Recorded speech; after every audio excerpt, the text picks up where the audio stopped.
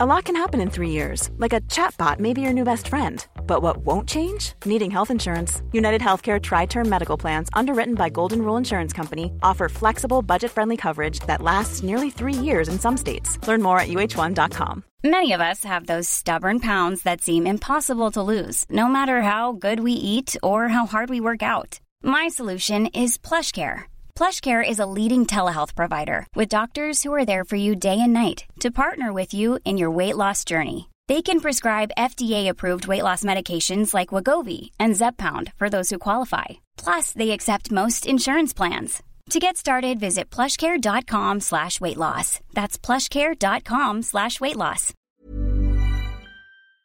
I think it was Sam Maguire posted an article this week, and the headline was on the lines of he's not a cheat code anymore, but on his day he's still the best. He's still the best of the best, and that was exactly what it was. I really enjoyed the Virgil van Dijk that engages. That's got a bit of fire in his belly and a bit of a point to prove. And look, going up against Anthony Elanga as a lone centre forward is not going to be the hardest afternoon in football. But actually, by the end, you know, our knees meant to come on and be really a bully, and he goes nowhere near him because again Virgil was just in such good form. He doesn't want to smoke. No, and he's not. And that's what Virgil van Dijk has done to anyone and everyone. We've seen some of the very best attackers in world football get close to Virgil van Dijk and go, "Oh, I'm not this then." You know what I mean? I'm not winning that, and they have a shot from 35 yards, a speculative one, because that's all Lautaro Martinez is still running the other way. Yeah. And at the time, he was banging in goals for fun, albeit in Serie A, and his Champions League record was ridiculous. But then he gets near Van Dijk and he goes, "Oh, well, that's the end of this." We're seeing that again yesterday, like even Elanga. And it's interesting because last season, I said this to Emily yesterday, like teams came to Anfield and they thought, we give him a bloody nose, we'll see what happens. Forest just got there and went, oh, well, I don't know what we do here. You know what I mean? And so much of that was down to the likes of Van Dijk just flexing his muscles again and saying, I've heard all the talk about all the other centre-halves, Van der Ven, Romero, you know, people like that, Ruben Diaz, etc., etc. Watch what I can do. And we're seeing that more and more from Van Dijk now. And I think yesterday, personally, was probably his best performance. You mentioned sort of our most dominant performance. I certainly think it was his. I think in terms of us, it was our most mature performance. And I think it was a performance of sort of a bit of a statement, because if people aren't talking about us as a serious contender, with Van Dijk at his best, with Mohamed Salah doing what Mohamed Salah does, and the engine room purring again, we have got to be in that conversation. He's just brilliant at football, and he is, as mentioned, he's still a physical specimen. And there is a little bit of that where I wonder last year, you know, obviously inevitably he came back from the injury and we were all a bit taken aback by how much football he ends up playing. Last season was a bit of a knock on, and he even said it himself, you know what I mean? He played too much prior to that. Maybe he wasn't ready for it. And it looks like he trusts his body again. So actually, because this is the thing about being the man at the top of the mountain, being the king, you don't want to embarrass yourself. You don't want it, you know, to try and it not be there and get made a fool of. It actually looks like he backs himself. He's looking to go, I can go and push myself because I know I actually got the reserves. I've got it, yeah. And it was a timely reminder for us, and not just as Liverpool fans, but for wider football fans in the Premier League, that, you know, write him off. Write him off, because we know what we've got in Virgil van Dijk.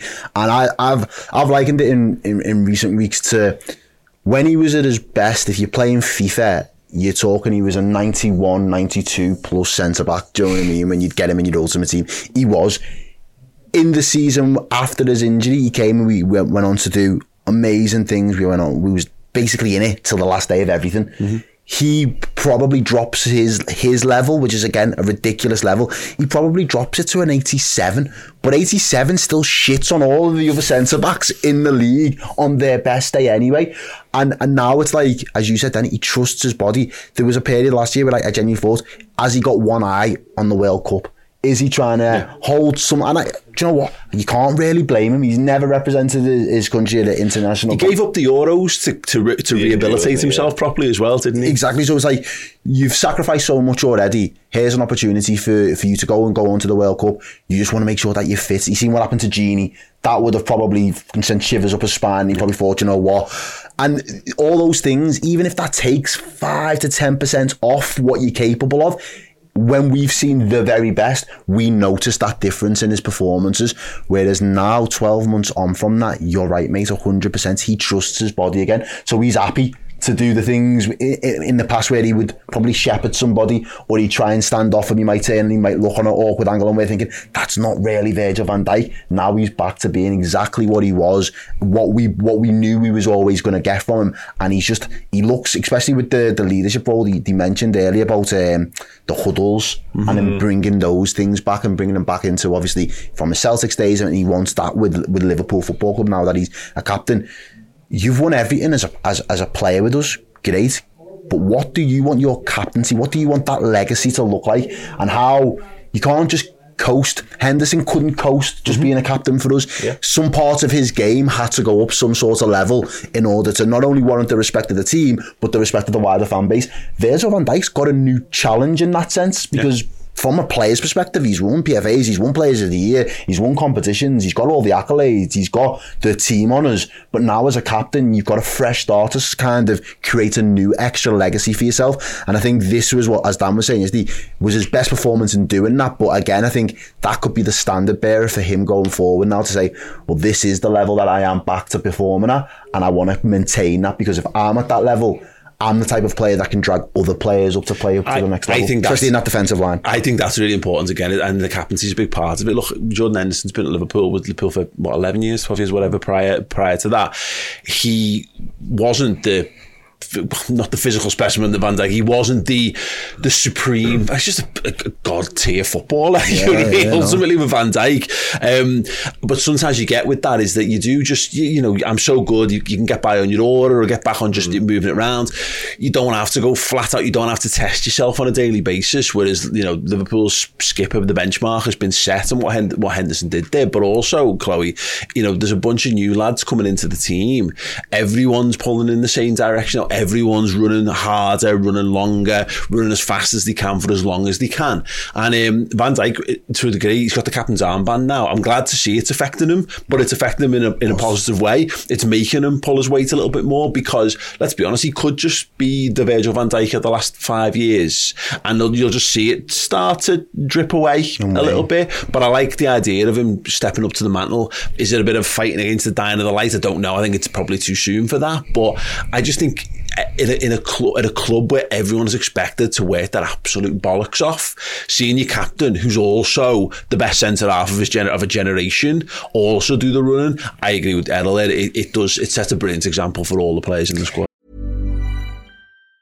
Planning for your next trip? Elevate your travel style with Quince. Quince has all the jet-setting essentials you'll want for your next getaway, like European linen, premium luggage options, buttery soft Italian leather bags, and so much more. And it's all priced at 50 to 80% less than similar brands. Plus, Quince only works with factories that use safe and ethical manufacturing practices. Pack your bags with high-quality essentials you'll be wearing for vacations to come with Quince. Go to quince.com/trip for free shipping and 365-day returns. Hey there, it's Michelle Norris. I'm host of a podcast called Your Mama's Kitchen. When I travel, I'm usually looking for a way to find a taste of home when I'm not at home. And one of the things I love to do when I am at home is entertain. And Airbnb allows me to do that. When I was in California recently, I rented a house that had a great kitchen. And when we were sitting around the table, we were all thinking, we're in someone else's house. Someone could be in all of our homes as well. If you have a home, but you're not always at home, you have an Airbnb. Your home might be worth more than you think.